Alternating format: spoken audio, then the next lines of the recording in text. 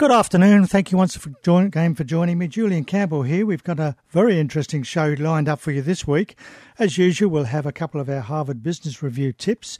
But before that, as usual, we're going to talk to Christina Sykiotis of our Minute on Innovation. But I went across to a very exciting breakfast this morning where we were talking about innovation put on by Ideation at Work. So Christina will be talking about some of the action points from that breakfast a bit later on. But we're going to talk to one of the presenters there this morning, Roger Langsdon from Planet Innovation, and his business has been number one in the Business Review weekly innovation section for several times. And he spoke very interestingly about ingredients for innovation. So we thought we'd have a chat with him on the radio today. Good afternoon, Roger. Hi, Julian. Thanks for having me on. Thank you. All the way from Melbourne as well. That's right. I've made the trip every year and thoroughly enjoy it. You've come up to enjoy the beautiful weather up here, haven't you? Exactly right, and some of the dolphins, hopefully, as well. So you spoke this morning about these ingredients for innovation, and of course your business is all about helping businesses innovate. The first one, I believe, was to celebrate your successes and so forth. Yeah, I mean, culture is a really important part of fostering innovation within any organisation. And one of the interesting things people can do is look at what they celebrate within their organisation. So if they celebrate sales success, then they're going to generate a very sales-focused culture. If they celebrate people's birthdays and anniversaries, they're going to generate a very socially orientated culture. So if you want to have an innovative culture, you want to be celebrating people's innovations. And they could be innovations they're doing outside of the workplace. Mm. And some of the examples you showed are people in your organisation that are doing things outside of what they would normally do at work. It's quite amazing. Yeah, we invite people to come along and share the projects they're working on, not knowing what they're going to present. And we've got people that are designing and building guitars. We've got people that are building, remote-controlled devices, and people that are even building these escape rooms, where it's an actual room where people pay to go in and they've got to try and get out within an hour by solving all of the problems. So they're very sophisticated, and it really helps generate that type of creative atmosphere. So the second point that you raised was focusing on the problem, and more importantly, what is the real problem? Yeah, it is. I mean, we all love to rush to the solution, don't we? As soon as we've got a bit of a problem, bang, we're out generating, a new brochure or a new website or whatever it is, the challenge that we've got. So we try and use a process that says, stop, have a think, what is the actual problem you're trying to solve? And when you do that, it's quite hard to do. When you do that, you actually open up the solution space. And, maybe the type of solution is not what you thought it was going to be, just because you've made that discipline to stop and really understand the problem you've got. And you spoke about there's two spaces. There's the problem space and the solution space. And too often we tend to jump straight into that solution space. It's right. And as soon as we do that, we miss that opportunity. We've already made assumptions. We've made assumptions that this is the problem and therefore the solution is going to be similar to what I did last year or the previous year. But as soon as you get the right people in the right room, looking at the problem, saying, you know what, it doesn't mean we need to develop a new product or a better product. Maybe we just need to remarket the one we're doing, or we need to change the industry that we're targeting or something like that. So there may be some simple solutions just because you've taken a break and focused on the problem. And your third one was to co-develop, and just putting that in perspective, the relationship between the technical side and the commercial side. Yeah, and again, I see this a lot. We work quite a lot with startups, but just people that have ideas, you've got this idea and people like to develop that idea fully before they take it to the market. So, imagine they're developing some sort of web-based product. They'll sit at home and work on it for months and months, and they may even generate some money and spend lots of hours building that product, but never show it to anybody. So we always tell those people to stop. As soon as you've got any sort of prototype, show it to your customer. Get some actual feedback from the market, learn from that experience, and then start to iterate and develop it in conjunction with your marketplace. And you were then talking about the step ladders and getting those sort of more even than being up too high in the technical side and down in the commercial. That's how we try and illustrate to people that come in. People often have developed the idea, they've built a prototype. Some of them even got manufacturers lined up. So, on a scale of 1 to 10, they're 8 out of 10 on the technical scale. Like, they're ready. They've got a product that works. But commercially, they haven't sold any products. They've got no clients trialing their products. Some of them haven't even spoken to a customer. So they're only probably at 2 out of 10 on the commercial side. And we say you want to keep those levels about the same so that you're moving both of those forward. And the final one that you came up with was be flexible. What can it do? Yeah, that's right. I mean, you've got to be passionate about your idea and you've got to pursue it because it's going to be difficult. But don't be afraid to change direction. You know, in the industry we call it pivoting. But sometimes there's going to be a better opportunity. The first product you try and develop, if that's what you're doing, it might not be successful. But if you make a slight change, maybe take it to a different industry or a different market, it could be very successful. So you need to be always looking to the side to see what other opportunities could exist for you. With some of your clients that you work with, do you find that some of them are a little bit inflexible? They've got their way of wanting to do this and they don't really want to change? Yeah, for sure. I think people, they fall in love with their ideas. Some of them have been working on projects and ideas for years and years. And so they want to develop a product. We may come along and say, hey, you know what? A lot of that technology already exists. You can reuse it, you can license it and repackage it. And then I'll think, well, I don't want to do that. It's like, but if you want to build a successful business, that's going to be much faster for you, much easier. And maybe, in a couple of years, you can circle back and develop your own product. So having that flexibility is very useful. So we mentioned at the start that you've been number one in the Business Review Weekly list for several times. What are the advantages of being part of those sorts of programs? Oh, it's really useful, actually. I mean, we market ourselves as an innovative company, but so does everybody. Everybody makes that claim. So how do you demonstrate? How do you have any sort of credible evidence to show that you are actually an innovative company? And I think being a part of those awards does give you that little bit of independent justification to make those claims. So we've used that even internationally when we've met with clients. We've shown them that they've looked it up themselves and researched that. So, I would encourage companies, any companies, to actually have a go and try and enter if they have the opportunity. And you also made the comment it gives you an opportunity to look at your company in probably a different light.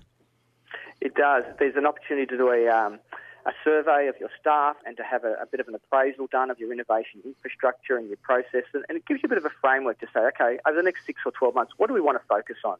And that allows you to do that. Well, thanks very much, Roger. Just one point. Have you got a final takeaway point for us? Look, I think my final takeaway point would be that, to be innovative, you want to hire innovative people. So be very fussy on who you bring into your company. And don't be afraid to hire different people into your organisation. People that think differently are very good when it comes to innovation. Sure, they might be, unusual sometimes and have different ideas, but that's what you want. You want different people that think creatively that you can bring into the mix. Well, thank you very much for your time, Roger, and thanks for tripping up from Melbourne to Newcastle for the third time, I believe, and we welcome you back another time. So we very much appreciate your time. And you're listening to Business, the Law and You on 2NURFM 103.7. It's 23 minutes past 1. Time to pop over to Christina. Good afternoon, Christina. Good afternoon, Julian. How are you? I'm very well, and that was a very exciting breakfast this morning, so congratulations on that.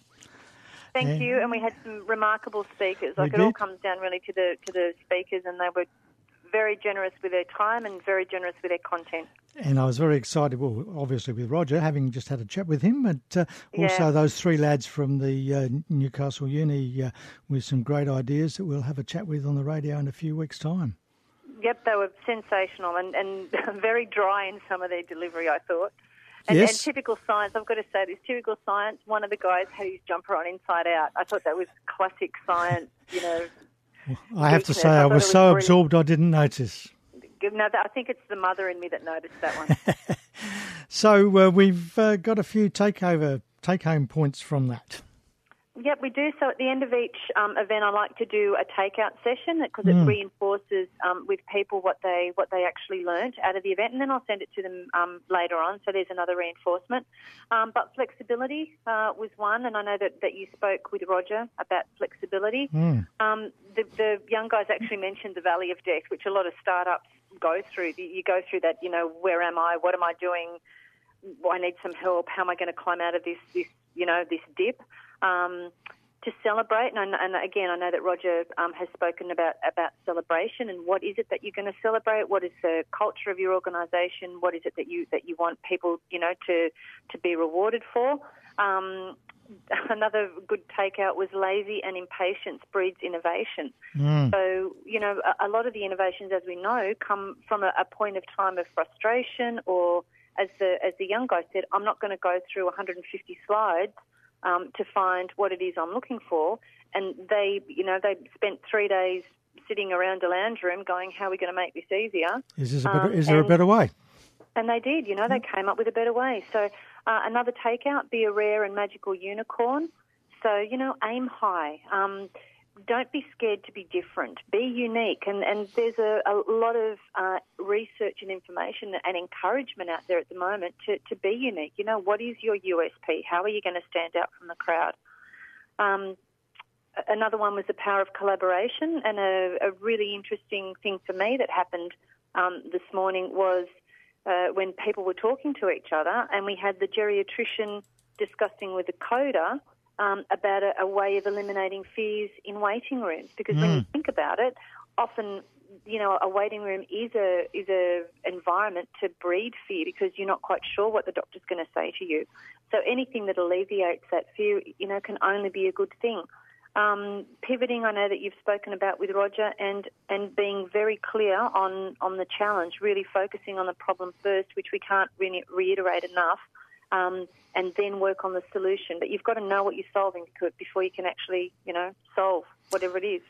And also, we didn't really focus it on that group of points there, or even with Roger, and that is the culture of the workforce. And we've spoken about that, countless times, but it is so important that you get that support from the top down, that there is reward for innovation, that there is time for innovation. And when I say reward, it doesn't necessarily have to be monetary. It can be recognition of what you've done. If it's a product or a service that actually goes to market, it may be a financial reward. It may be a partnership. And that's the kind of reward system that needs to be embedded in organisations as far as their cultural attitude toward innovation goes. And it was interesting to see that so many of these successful firms now are not just, focusing in on getting results from their people, but allowing them to go off and deviate a little bit and move into the innovation. Even accountants are now letting people do that. Yeah, and isn't that fantastic? Because as you and I know, there's been countless examples of where that has worked for organisations. Post-its from 3M. There's just countless examples of where, when you give people enough space to do some thinking, and it usually if we come back to problem solving, it's usually where they've found a gap. There's been an identified problem, something's missing, something's not quite working, or you recognise, as with potentially seniors housing online. The two women who started that program recognised that there was a gap in the market. They needed to find some accommodation for their elderly father and couldn't find it anywhere, and went, why isn't there one site? Why isn't there one directory where this can happen? Yeah, it's fantastic. Well, thanks very much for your time again, Christina, and we'll have a chat next week. Have a great week. Thank you, Julian. I look forward to it. Thank you. Bye-bye. Bye. Christina Sykiotis there with some action points for that Top Shots breakfast this morning, and it certainly was very eye-opening as to see the way some of these businesses are going and keep going away from the original structures of business, which is, I suppose, part of innovation.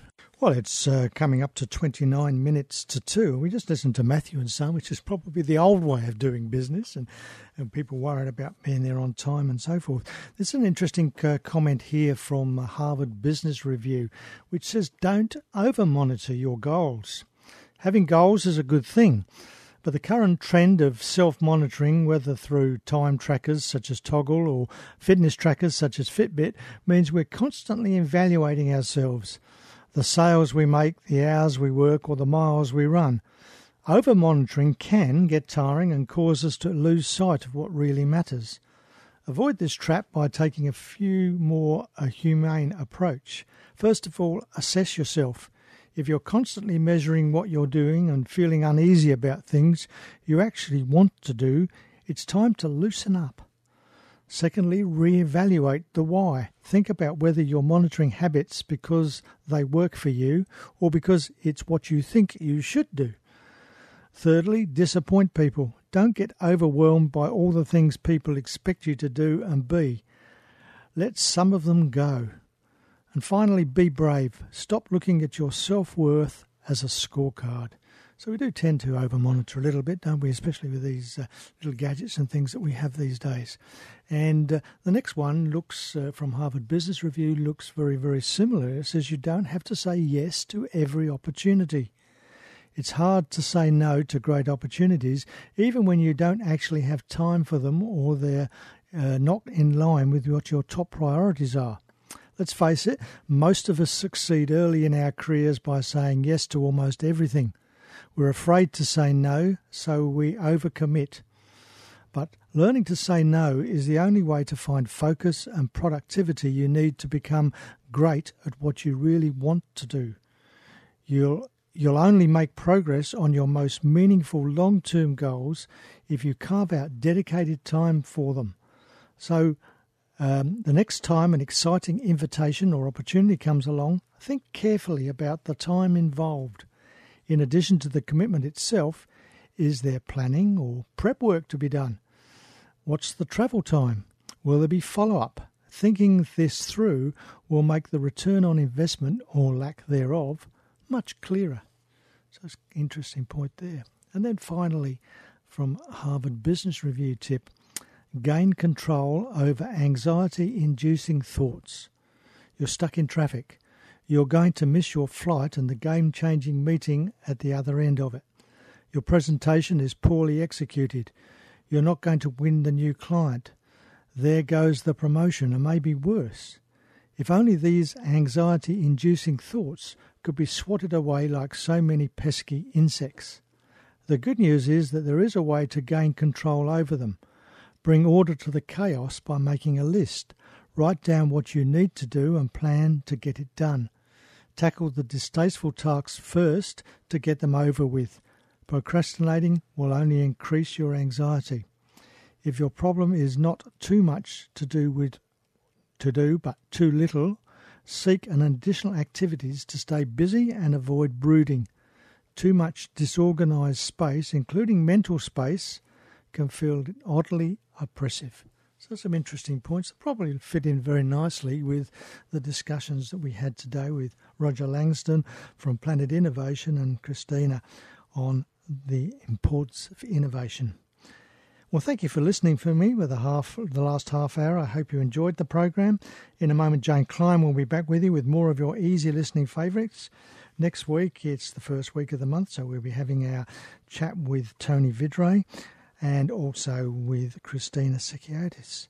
I'd love your company again for Business, the Law and You at the same time next week. Until then, have an exciting and prosperous week. And as Alan Kay once said, the best way to predict the future is to invent it.